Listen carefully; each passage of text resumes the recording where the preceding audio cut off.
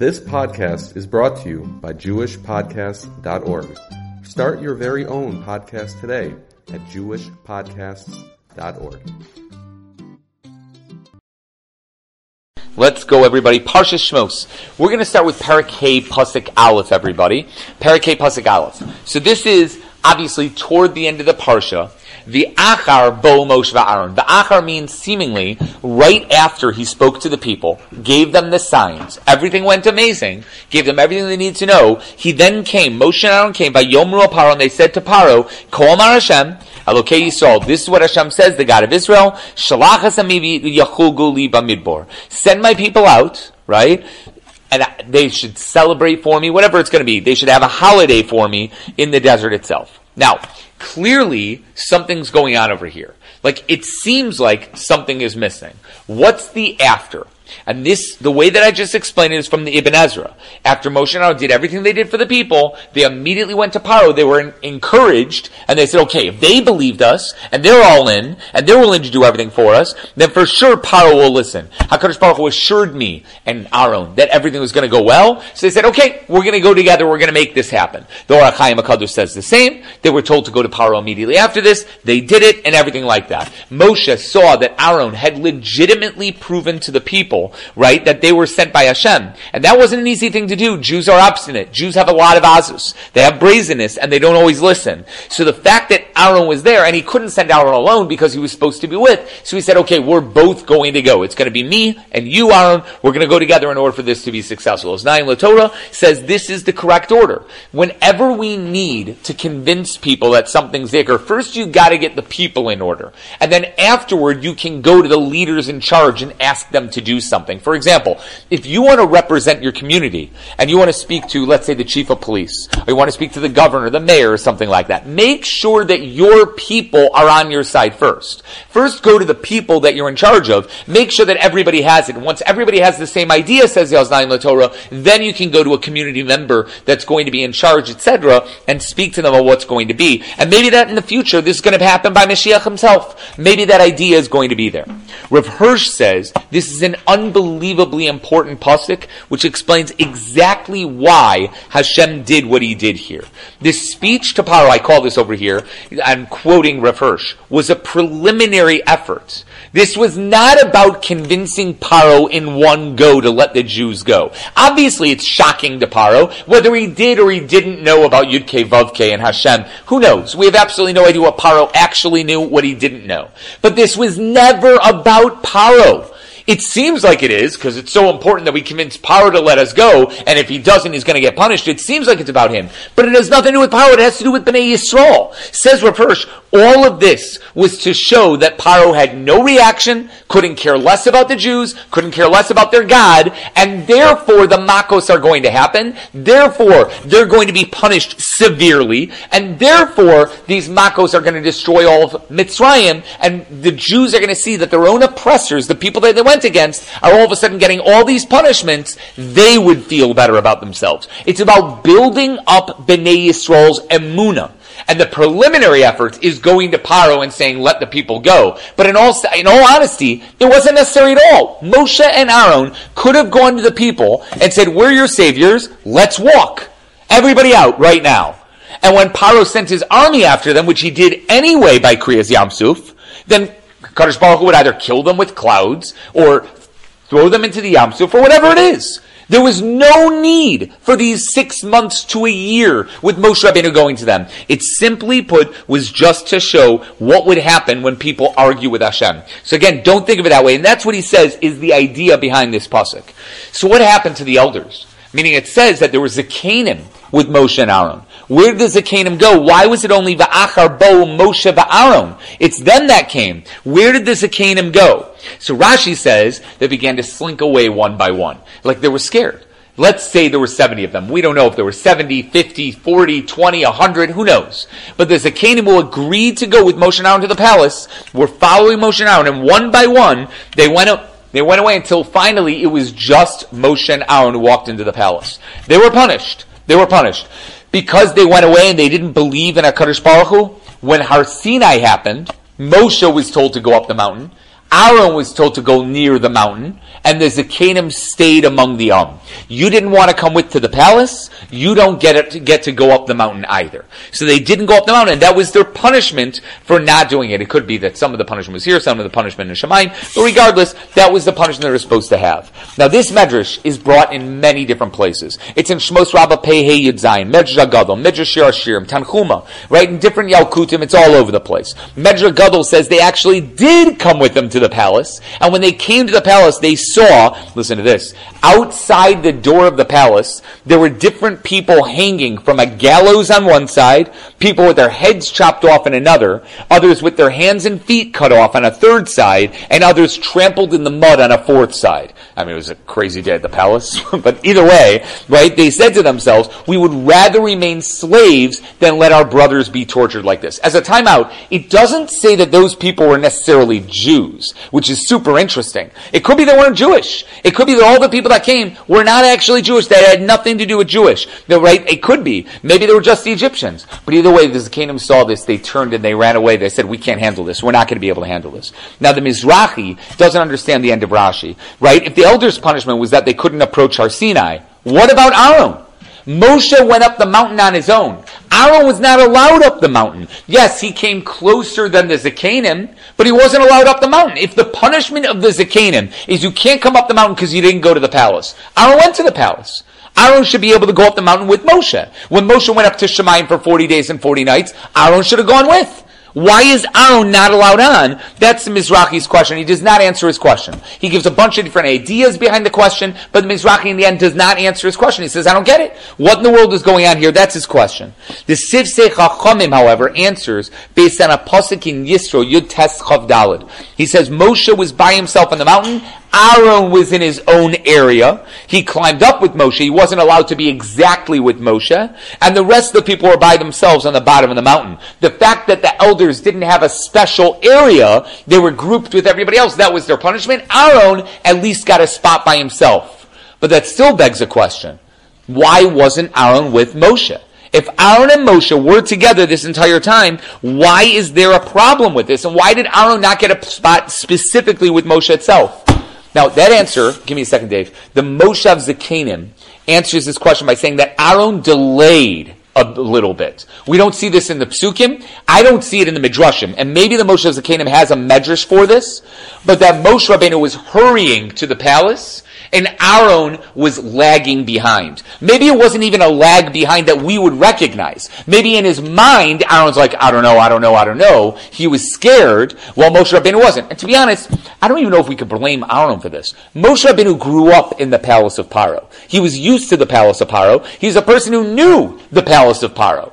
Aaron didn't. He never grew up there. He was never there that we know of. He never walked in. I would imagine if you're a slave, and granted, Shevet Levi didn't work the way the rest of the people did, but if you're a slave, and the king has his palace, and somebody tells you we're going in and we're going to talk back to the master, I don't think that's easy for anybody to do, even a person like Aaron who's on the level beyond anything that I could possibly imagine. Nonetheless, that's not going to be easy to do. So when Moshe waltzed in as if he owned the place, it was difficult for Aaron to follow suit. And because he delayed, and again, I'm saying that with air quotes, because obviously this is not something that's really perceptible, but that little bit that was there, therefore Moshe was ahead of Aaron. They were able to go up the mountain, but they weren't able to go any further. And before I get to your question, Dave, the Divrei David, the Taz, says Nadav and Avihu were also in their own spot in the mountain. There was Moshe all the way up on top, Aaron, Nadav and Avihu, and the rest of the people with the Zakanim on the bottom of the mountain. Maybe they didn't slink away.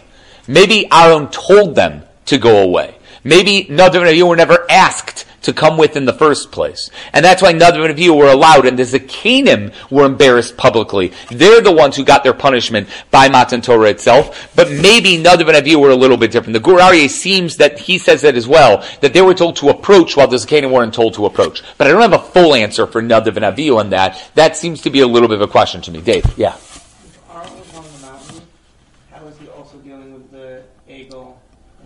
No, only for the day of Matan Torah. The 6/7th of Sivan, that's when Aaron went up on the mountain. But not for the whole 40 days and 40 nights. He was allowed to be near the mountain, but he was the only one that was allowed to do so, right? But for the rest of time, when Moshe Rabbeinu went up, he had to come back down and deal with the people. There's no question about that. He wasn't allowed up the mountain the entire time, just during Matan Torah itself. Now, there is a Chassam Sofer here. He answers this in an unbelievable way. He quotes Tosfos. This is Tosfos in the second parak of Shavuos, that before Sanhedrin was selected, either in Parshas Yisro or Parshas Baloscha, but before Sanhedrin was selected, Moshe Rabbeinu took the place of all 71 Zakanim. Technically, Moshe Rabbeinu could judge everyone by himself. He did not need a Beis Din, a Sanhedrin.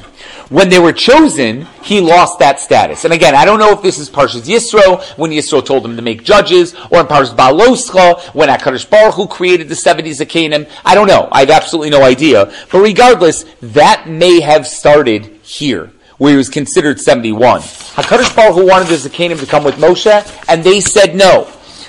Why? Because I assume you needed shlichus, some type of shlichus representing the nation, and a shlichus representing the nation required a Sanhedrin. When they went away, Moshe Rabbeinu Memela took over and became 71. Maybe because Aaron's not needed, maybe because Moshe was planning on doing everything himself, whatever it was. But he retained this status until Sanhedrin was formed. At Har Sinai, they had not yet achieved that status. Maybe because Yisro came later, maybe because Parshas Baloscha is later, whatever it is, but they hadn't yet achieved it. So they were not allowed to come up with Moshe Rabbeinu. Had the Sanhedrin been made, they would have been allowed to come up. But as of right now, Moshe Rabbeinu represents the 71. Moshe Rabbeinu is the Sanhedrin, and they were just equal to the rest of the people, and that's that. That's a super answer from the Chassam Sofer, but a little bit different from everything else. Now there's more. The Ayelas HaShachar, Rav Steinman, he always asks these sharp questions. He's like, was there a command for the Zakanim to go to the palace? Did Moshe tell them through prophecy, guys, we are going to the palace, God asked that you come with me? And they didn't listen? And they slunk away out of fear? Guys, tell me, isn't that Chayiv Misa?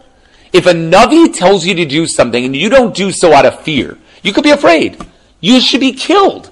So it can't be that this is a tzivoy. Maybe they shouldn't be killed bidei adam. Maybe it's misa bidei shamayim. But still you should be killed, right? I guess that it wasn't a tzivoy. But if it wasn't a tzivoy, if it's not a command, then why are they punished for not listening to a non-command?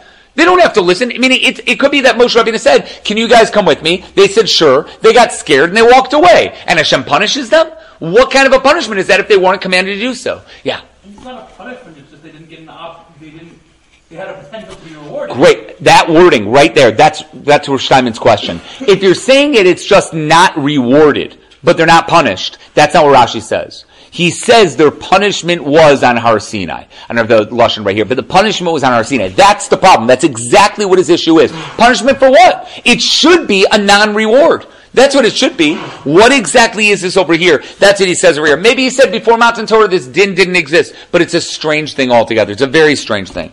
The Rugas Abosam, which is a Hasidic rebbe, he says there is a reason, I forgot the name, but there's a reason why the Zakanim didn't go with him, and it wasn't just because they were scared. Think of this for a second.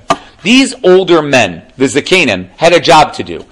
Moshe Rabbeinu had made this, and I don't know if this medrash continues until this point, but it seems like they had one day off during the week, and it was Shabbos. Whether Moshe Rabbeinu did, that's Yismach Moshe b'Matanas Chelko, which we say on Shabbos Shacharis by Shmona Esrei. Moshe Rabbeinu was happy with Matanas Chelko. He gave them Shabbos off, and they took one day off a week. What did they do during that one day? The medrash says they sat and learned with the Zakanim.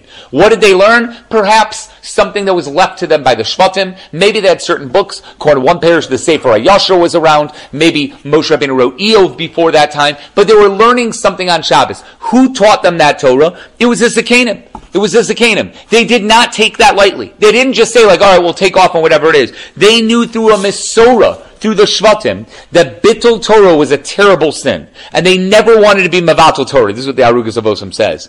But one can be Mevatel Torah L'Shem Shamayim. If there's something that a person needs to do, then you're allowed to do it. Maybe this would be a good reason. By the way, as some reasons, like those who follow the minhagim of Nittel, if that's a minhag, right, and that's your minhag, not to learn on the night of Nittel, whenever that night is, whether it's, Xmas night or whatever it is, right? That is a minhag Yisrael Torahu. And in that way, following that minhag, right, even though normally we say Bittul Torah is a crazy sin, but that might be a good enough reason. That might be enough to be able to say that you take off for certain. That's what the Rugas of Osam says. But either way, maybe the Zakanim thought to themselves, Tzorchei Tzibor, the needs of the Tzibor is a very, very important thing. And maybe that's a good enough reason. Maybe that's something we should be involved with. But then they decided it wasn't enough. Because the Bittul Torah that they had was so important for them, they decided, forget it. We're not going to be Mavatul Torah for Tzorchei Tzibor. So at first they said to Moshe Rabbeinu, sure, we'll go. Tzorchei Tzibor, we'll give up our learning, and we'll go with you to the palace. We understand it's an important thing to do something for the Tzibor. We're willing to do it. And then they sat, as they were going to the palace, they said, it's not worth it. It's not worth it. Meaning they weren't doing it just out of fear. Maybe deep down it was fear. But they were doing it because they said, we don't want to be Mavatul Torah, we'd rather not do it. HaKadosh Baruch Hu therefore did not allow them to be leaders. Listen, if you want to be a leader of Klal Yisrael and climb the mountain, right, if you want to do that, then you're going to have to give up some of your time of Torah learning. A leader cannot just sit and learn all day. He's got to work with the people. And if you're not willing to do that, then you can't be a leader. You can't be up there. Be with the rest of the people learning Torah the entire time. But you can't be up there with everybody else if you're not willing to do it. And therefore, they weren't allowed to lead the Kahal. We don't know if they ever were made into the Kahal. Maybe other people became the Zakanim later. But these people were not because they decided that Bittul Torah was too important for them, which is awesome. Guys, remember that Mordechai, at the end of the Megillah, it says Mordechai was Ratzui L'Rov Echav, to most of his brothers. And the Gemara says, L'Rov Echav, V'lo L'Kol Echav. He just saved the entire nation. And you mean he was only wanted by Rov of the nation? Come on. Well, why is it Rov? And the answer is exactly this. Because Mordechai had to give up learning in order to now work as the Grand Vizier of King Achashverosh. And they did not treat that lightly. They said, you're going to be Mavatul Torah to work for Achashverosh? Who allows you to do that, Mordechai? And therefore he's Ratzei L'Rov Echav. The Sanhedrin, the people that were learning all day there, right, had no desire, had absolutely no desire to make Mordechai important in their eyes. They were upset that he gave up learning. That's the concept that the Rugas of Osam is using right over here. A little bit more, the Malbim points out that Moshe Rabbeinu did not use the wording that Moshe Rabbeinu gave to him in Perek Gimel Pasuk Yirchas. He said, Hashem Elokei Oivriim Nikra Aleinu, appeared to us. He did not say that wording. He says, and this is what the Malbim says, it's possible that wording was only going to be used if the Zakanim came with him. The Zakanim didn't come with them, so he changed the wording a little bit. The wording that he said, right, I don't think I have it right over here, but the wording that he said was a little bit different. Kol amar Hashem Elokei Yisrael shalach hasami v'yachol gali b'midbar. He should have said, Elokei, Hashem Elokei Oivriim nikra aleinu. And he didn't say that because the Zakanim weren't there. The Oznaim L'Torah says the exact same thing, and then Tziv says Moshe Rabbeinu is partially to blame for this. When Bnei Yisrael, HaKadosh Baruch Hu told them that Bnei Yisrael were going to listen, and then the elders would join him and go to power together, Moshe Rabbeinu, out of his tremendous humility, wanted Aaron to speak instead. Because Aaron was speaking, the Zakanim lost the gall to come with him. Had Moshe said, I'm going in myself, and they looked at him and they said, but you have a speech impediment. You're going to speak to Paro? But he said, yes, I'm going to speak to Paro. Right? He would be able to knock down his humility. Then the Zakanim, out of reverence for Moshe Rabbeinu being willing to go, even though he had a speech impediment, they would have come with him. But since Aaron was going with him, he's to blame for everything that happened after that. That's an amazing idea that the Netziv says Moshe Rabbeinu was partially responsible for the Zakanim not going with. Okay, all of that was to try to get the Zakanim. Why the Zakanim didn't get what they needed, and what happened to them. But what happened? How did they get into the palace? And this took a very big deep dive into a bunch of midrashim. So I'm going to give a bunch. I'm going to try to combine. This is a combination of around 7 different midrashim together. But there's quite a bit over here. And obviously it's not easy for slaves to get into their master's house, let alone into a palace. What happened exactly? So Sefer HaYashar says that Moshe and Aaron approached the palace. There were 2 young lions that were chained to the gates that would not allow anyone to get through unless you had special permission from Paro, who gave the people certain lechoshim, these whispers, these things to say, that silenced and froze the lions, I guess out of magic. What Chaim Paltiel says, if their hands were empty, then the lions would attack them. If they had a gift for Paro, then the lions would allow them to walk through. Moshe obviously did not have anything in his hands as a gift for Paro. He had the staff in his hands. What he did was he waved the staff, in front of the lions in the air, and the chains holding the lions back disappeared. Miam Loez says that Moshe waved his staff at them, and then they became calm as lambs. I think we're going to the same idea over here. Either way, he freed the lions, or they became super calm. Right? Miam Loez says, Moshe Rabbeinu, that's a Miam Loez. He then went over to them, untied their chains, if they were weakened, right, and set them free. So either the staff let go of their chains, or he undid their chains. There were other wild animals around the palace. All the wild animals ran over to him. They rubbed up against their ankles and started kissing their feet, including lions. Never had my feet kissed by a lion before. I'm assuming it's quite tickly from their whiskers. I would assume that that's that. So they were there. Midrash Divrei Hayamim LaMoshe, which does exist, Otzra Midrashim brings it, says they were always tied up, but when the guards heard that Moshe and Aaron were coming, they released the lions to go eat Moshe and Aaron right before they came to the palace, and instead they approached Moshe with fear and started licking his hands. Okay, so either way, this is a good thing, right? You have these lions that are running up to him. Then what happened? They followed Moshe and Aaron into the throne room of Paro, panting like dogs and playing with little things like little cats, like little thread balls all around them. Rav Chaim Paltiel says they actually led Moshe and Aaron to the throne room, and nobody stopped them because they had two lions that were standing in front of them, growling at anybody that stood in their way, so the guards couldn't do anything. Paro was absolutely shocked when he saw them, not only because of the lions, but because Moshe and Aaron looked like they were angels of HaKadosh Baruch Hu. He asked them what they wanted, and Aaron responded with this pasuk, right? It wasn't Moshe that responded, but Aaron responded. Paro was so scared at the moment, he asked them to leave. He said, please leave right now and come back tomorrow so I can deal with you tomorrow. Moshe and Aaron left out of respect for the king. So they left. They returned the very next morning. Meanwhile, Paro called in all of his chachamim, his yoatzim, all the different people, the necromancers that he had, magicians, sorcerers, whatever. Called everyone into the palace, right? And that included Bilam and his two sons, Yonus and Yambrus, who may have met Moshe Rabbeinu before when he was the king of Cush. Either way, he told them all what happened, and they were all absolutely shocked after hearing what happened with the lions. And Bilam said, this man must be a great sorcerer like myself. I had those lions under my magic, and now this guy is able to take them into his magic. He must be a great sorcerer like myself. He told Paro to summon them the next day so they could test them in their magics, and that's exactly what Paro did. Miam Loez and a Midrash Avkir says that the palace of Paro had 400 gates, with 100 in each direction.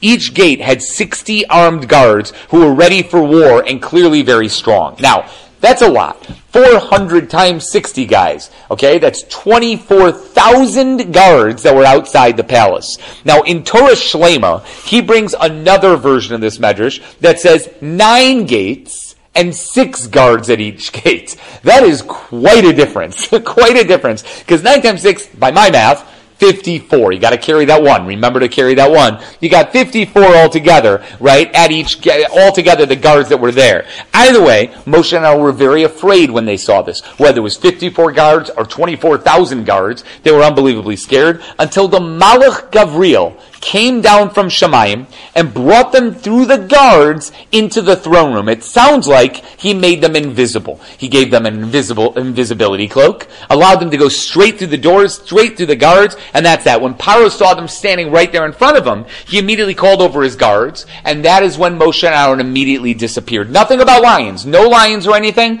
only about them disappearing right in the throne room, etc. He hanged some of the guards that led them through, killed others by the sword, and fired others. The next day, Moshe and Aaron were brought again right past all the rest of the guards. They came in front of Paro up to the throne, and Paro again called out for his guards, who told him these men must be unbelievable sorcerers because for 2 days in a row, they had not seen a thing. And Gabriel had it. Meanwhile, what's going on in the palace room? What happened on that second day? The Chizkuni says that they came on the birthday of Paro, which, according to 2 different Meforshim that I saw, was on Rosh Hashanah. His birthday was on Rosh Hashanah if they use the Hebrew calendar, the lunar calendar as opposed to the solar calendar.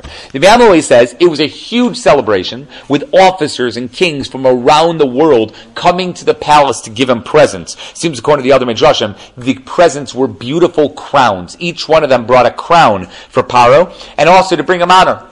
They also brought their idols with them. Each one of them held their idols, and they were all mishubid to Paro. They were all subservient to Paro. He ruled over all of them with a mighty fist. Moshe now came in that second day, as we said above, right? That second day, whether they came in the first day and they disappeared, or they came in the first day and they were asked to leave, whatever it was. And Paro assumed they were coming with everybody else to give him a present, right? That Moshe now were going to come in with a present. So he told them to approach. When he realized that they came in with no present and no letter from their kingdom, he asked them, what's going on with you guys? He became upset. What do you guys want? And that's when they responded with this pasuk.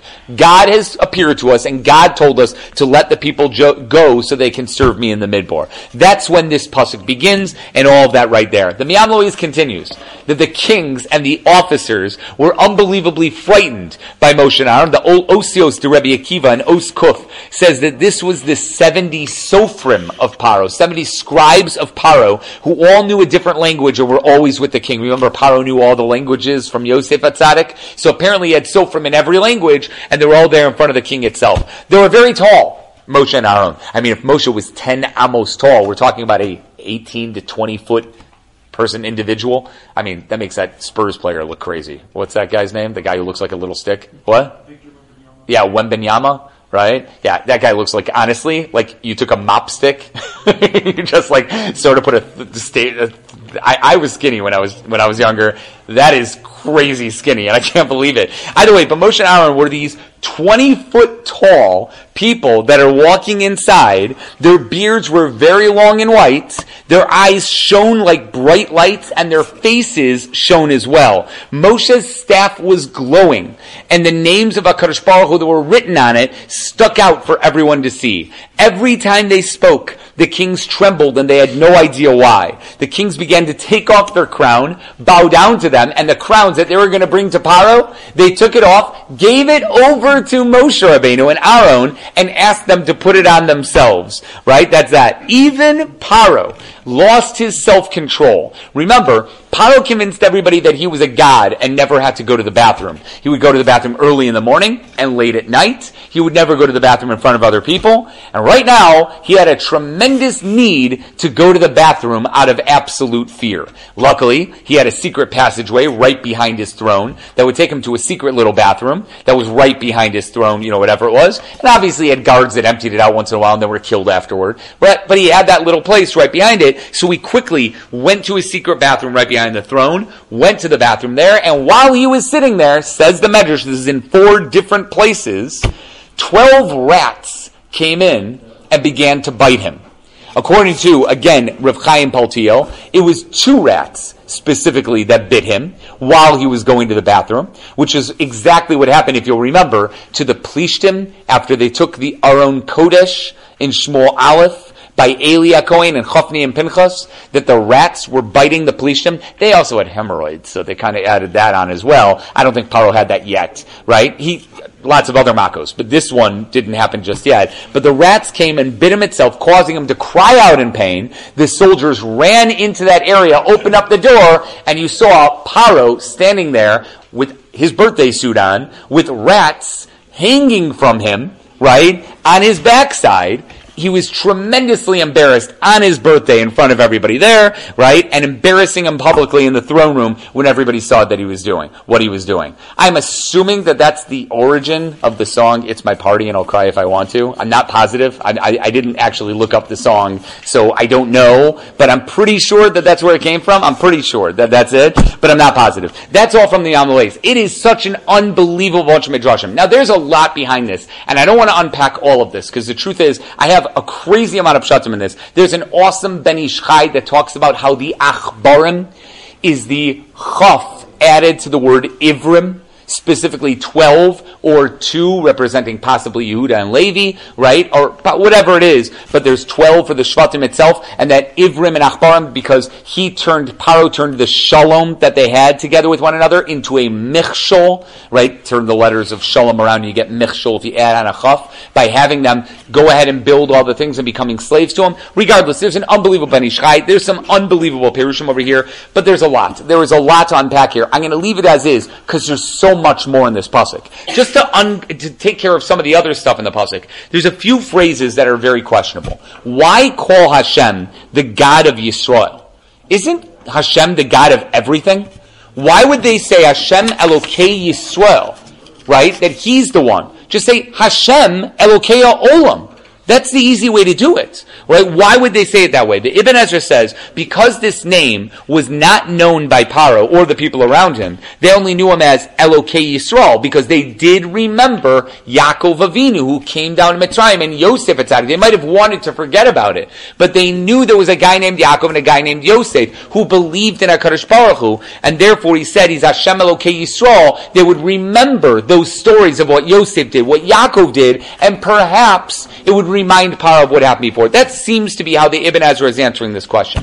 That Yonis Gershuni says Moshe is trying to tell Paro that HaKadosh Baruch Hu has been involved in the Ivrim slavery from beginning to end. You thought you were in charge, Paro. You thought you were doing everything yourself, right? But no, Paro, the Jews have been supported by HaKadosh Baruch Hu in a natural and a supernatural way. You tried destroying them, and it didn't work. You tried destroying me, and somehow I survived and was thrown into the river. You saw kids being sprouted out from the ground as if they were grass. You tried making sure the husbands and wives wouldn't have children, and they had 6 at a time, which is a blessing and a curse at the same time, right? But you had all these kids being born one after the other. Everything you did, Cain Yirbeh, the Cain Yifrotes. And you saw it yourself, Paro. Every single edict you made, every gezerah you made against the Jews, somehow backfired, and that's exactly what he's saying. He's combining Yud Kei Vav with the Shem of Elokim, with Elokei Yisrael, right? And he said, it's all one. There's Rachamim with the Din. While you're sitting there and you're getting that Midas Din, you're getting Rachamim at the same time. I'm going to tell you a quick story about Rachamim and Din. Just the other day, right? Because there were a bunch of flights that I had to take this whole year all over the place. So I all of a sudden had like a bunch of things on United. And now I'm like all the way up there when it comes to getting seats, right? So I had a flight on Wednesday morning. And while I was going to the airport early in the morning, all of a sudden I got a text from United, you have been upgraded. So I'm like, oh my gosh, that's unbelievable, Rachamim. I'm so happy. I'm going to get like one of those big seats and I'm going to be super happy. It's only an hour and a half flight it was from Baltimore to Chicago. But I was like super happy. I'm like, okay, great. I'm upgraded. That's absolutely unbelievable. Got on the plane, super happy, sat down in my seat, stared at everybody coming onto the plane and saying, I'm better than you, right? As everybody was walking through, because that's what I'm pretty sure that's required when you're sitting in first class, right? Or you act embarrassed when they look at you and think I hate you, because it is a tremendous ayin hara that you're getting on the plane first. And the guy sitting next to me was a guy who clearly had a snoring problem.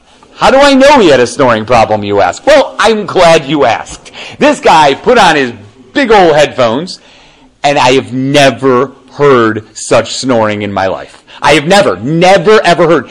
Planes are loud. This guy's snoring was louder than the plane. He was, I can't even copy it. It was so bad. It was a snorting, and there was like some stuff going on in there. I don't know what was happening, and I couldn't sleep. I'm tired. I got up at 2:35 in the morning, 3:35 in the morning their time, right? And I'm so unbelievably tired, and I'm getting on the plane, and I'm sitting back there, and I'm like, I can't do anything. I call over the steward, and I'm like, steward, right? Because again, first class. And I asked the guy comes over, I'm just like, can you give me earphones, anything? So he gave me earphones, right? I didn't have like Bose headphones, right? So I put them inside the thing, and I turned up the volume to the highest thing that I could get. I don't even know what I was watching. It didn't make a difference because I turned the screen down all the way to black because they don't watch on planes, right? So that's right there. I turned it all the way down to black, listened to some stupid thing that was going on in the loudest, so I couldn't even hear what was going on in dialogue, and tried to sleep to get it. His snoring was louder than the dialogue in my ears. It was unbelievable. The people on the next side of me,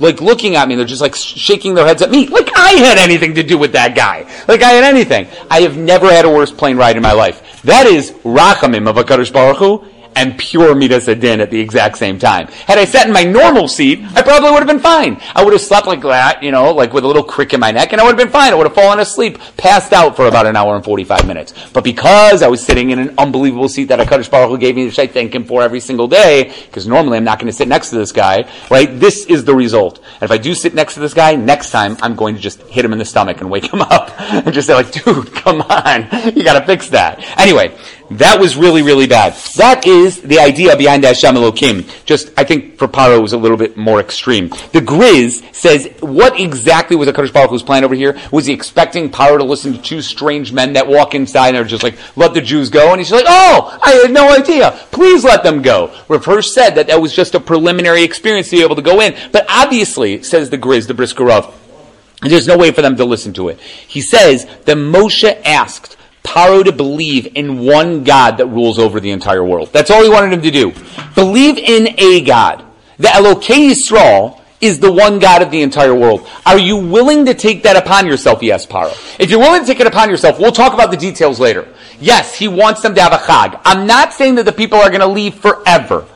He wants them to have a chag. If you're willing to believe in a God, you will have a shaychus with them. You'll have a connection, and maybe there will be, the Egyptians will be with Klal Yisrael in the future in some way lasted level. And that's what he was asking them to do. Are you willing to allow these children of the Avos to have a chag in the Midbar for the one God who's in the world? And when Paro claimed he did not believe in such a God, I believe in the Nile, I believe in myself, I believe in sheep, I believe in all these other things, but I don't believe in a God, Moshe was forced to show him signs that he was the true messenger, that there is a true God. And those are the three signs. And that's for another time, why those three signs specifically represent the true God of Israel being the God of the entire world. But either way, when he still didn't listen to the signs, and that's it, that's when HaKadosh Baruch Hu said, so Paro, you're out. You no longer have a shaychus with the Jews. You will no longer have a connection with them and an ability to join them lasted level. Instead, your punishment is to get these makos and to be around for that idea, for that's that.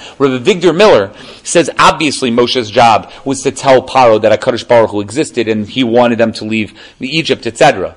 And it seems like he failed. Doesn't it seem like he failed?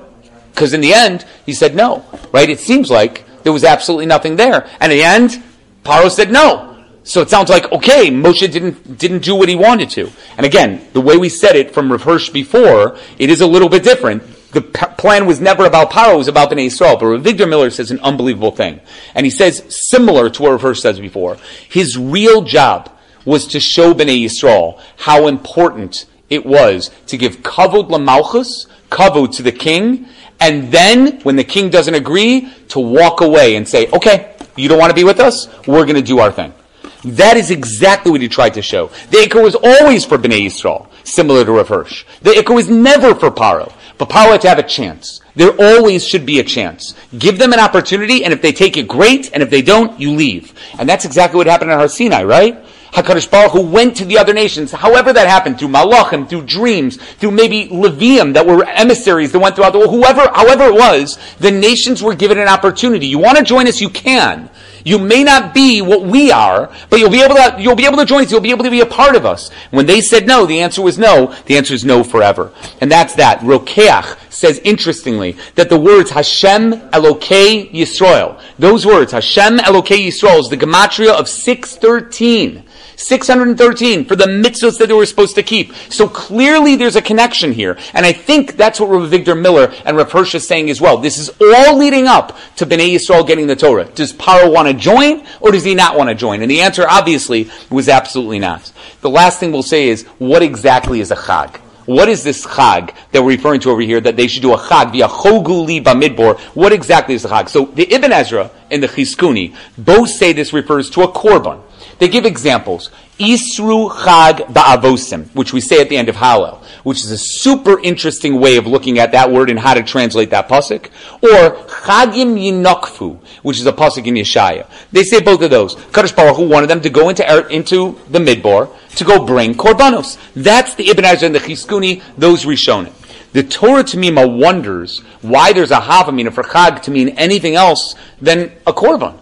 There's a havamina in the Gemara that it means dances, that they would just do dances in the Midbar. How in the world could that be a havamina? How could that be that they were going to go to do something like that? That can't be. That's such a strange thing to suggest or to go into. So he says the following. Torah Tamima says, it's possible that there's a reference to a Gemara in Sukkah that we all know. The last parak in Sukkah, Nun Aleph and Aleph specifically, talks about what happened at the Simchas Beis Shoeva. Throughout the Gemaras there, super interesting. By the Simchas Beis Shoeva, there were celebrations going on. But the celebrations were mostly the Gedolim of Klal Yisrael juggling and doing things in the middle of the circle. It wasn't about the people, which is shocking. And the Hasidim still do that today on Simchas Torah. They watch the Rebbe hold the Sefer Torah and spell out the name Yud, Hey, and then Vav and Hey on the ground with his feet. If you're supposed to watch the Hasidim dance with the Sefer Torah, and you'll see them make the Yud and the Hey and the Vav and the Hey with their feet as they go on the ground. That's what they're supposed to do. It could be that was what was expected over here as well. Maybe the Chag was not Korbanos, says the Gemara, and the suggestion is, maybe the Chag is going to be literally making dances with everybody there so that they could see the greatness of the Gedolim of Moshe and Aaron and perhaps the others, Nadav, Avihu, and the Zakanim, and that they would do that. Maybe that was the Havamina. Kamash Malan, it's Korbanos. But the Havamina was that it actually was a dance. Rav Hirsch again says a Chug, is really like a circle. And he says it's really about a center being filled with godliness. That every Chag, when we come together, it's sort of like an aguda of people, a group of people coming together in one circle, celebrating the midpoint. The midpoint being a Kadosh Baruch Hu. This is hinted to in the Gemara Tainus, where it says in the future, we'll all see a Kadosh Baruch Hu in the middle of a circle. We will be all equidistant, because the radiuses of a circle are obviously all equal to one another. We will all be in one circle around him with a Kadosh Baruch Hu in the center. Everybody equidistant, everybody equal, right? The true equality of everybody having some shaykhs to a Kadosh Baruch Hu, right? And Rav Hirsch says that's what it's supposed to be. The circles that we dance, when we dance around a chasen or a kala, the circles that we have on Simchas Torah around the Sefer Torah are supposed to represent that idea of what a Chag is. It's all about what's in the center. It's all about the midpoint of that circle. And that midpoint over here would have been a Kadosh Baruch Hu, about the Torah itself, and that's that. The Griz, there's an Abar Benel over here, right, that goes into why they specifically had to go into the desert. I think it's kind of obvious. There's no way they could have done this with Paro and all the people right there. Forget about the Avodah Zarah that was inside the area. It's obvious that they couldn't allow their masters to see such a thing, or they would have just gone ballistic. It had to be out in the midbar where nobody would have seen it. According to this idea, they would have come back. And this is a story for another time, but this was not for them to go out forever. This was them for a few days, 3 days maybe, to go out and to come back, to celebrate, and then to come back. Only later, after the Makos, did a Kadosh Baruch Hu decide they don't deserve for the Jews to come back. Eli, what were you going to ask? What? Section of Goshen. Who had their own section? I mean, Bnei Yisrael. There was no question that there were many people in Bnei Yisrael that were living in Mitzrayim at the time. Whether it was Ephraim and Menashe's Shvatim or the other Bnei Yosef that were living in Mitzrayim proper, you're right. Many of the people lived in Goshen. But it's clear that they started to move in, and there was still some type of assimilation in where they were living. But yes, you're right. The ghetto was in Goshen. The actual ghetto where the people were in Goshen itself. Those people, though, clearly had shaykhos with everybody else. Right? There was something behind it. That also explains how the Makos could have affected the Jews, according to Ibn Ezra, who says that the Makos did affect every Jew except for Makas Arov. They were living among the Egyptians in one way or another. But we'll stop with that for right now, everybody. Have a great Shabbos, and let's stop in Maariv.